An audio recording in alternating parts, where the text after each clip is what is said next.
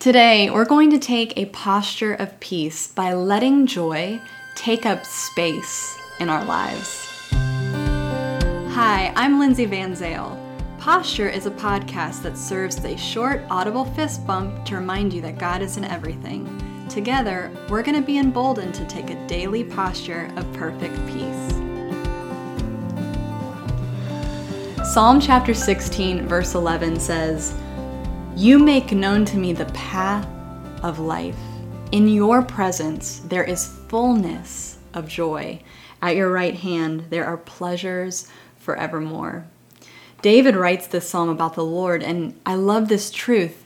He says, in the Lord's presence there is fullness of joy. And as we've talked about before, God is always present with us, so that means that joy is always present. God wants joy and gladness for you. He wants joy and gladness for you. So much so that He placed His empowering presence in you so that you could have full access to all He is, including His joy. A question that I've been asking myself in this season is, if that ever-present joy is always full, like this psalm talks about and like Jesus promised in John 15:11, then what is there not room for anymore?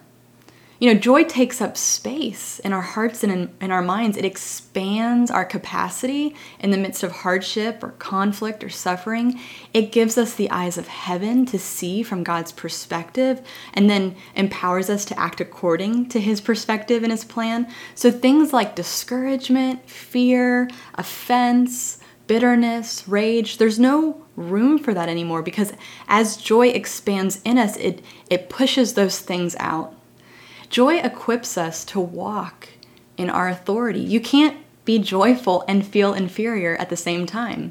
And your enemy, Satan, knows this, which is why our joy, much like our peace, is often under attack. He can't touch our joy because he can't empty any fullness of Christ. He can't undo any work of Jesus. So what he tries to do instead is diminish the power of joy in our eyes, so that we don't give it priority.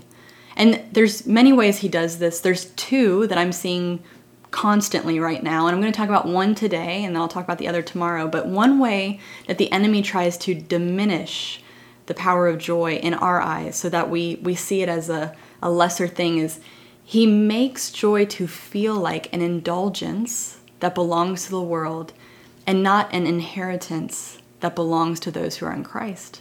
He tries to make us feel guilty for experiencing and expressing joy, especially in the midst of hard times when I believe joy can actually be the most transformative. I have experienced this guilt myself. I see it in others. Right now I'm actually seeing it a lot on my social media news feed. People are almost apologetic for having joy or having moments of gladness in the midst of this pandemic because it's been such a hard season for people, and people don't want to seem unsympathetic to others' pain. But let me tell you something. When I have been discouraged, I have never been encouraged by somebody else's discouragement. Like in my own hard times, what reconnected me with my courage was seeing other people experience the fullness of Christ. Their joy, their peace, their kindness, their hope, that became an invitation for me to believe again that there was more for me than where I was just currently stuck. Joy does not bypass pain. It doesn't ignore it. It brings us through it. Hebrews 12:2 says that Jesus, who is the founder and perfecter of our faith, it says, for the joy that was set before him, he endured the cross. Jesus endured through the worst pain because of joy. This joy that we have been given, it doesn't come and go. It's not finicky. It's not fragile. It is always present because God is always present, and we need to allow it to take up its rightful space in our hearts and our minds. The joy of the Lord is a powerful force that strengthens us, and I have had to make the decision many times over, especially in hard times, that I will not put off the very thing that strengthens me. The promise of perfect peace is found in Isaiah 26:3, and in Hebrew it is shalom, shalom, meaning complete wholeness, nothing missing, nothing broken. This is who you are in Jesus. Let's declare this together. Today, I am kept in perfect peace. With my whole heart, I trust the Lord.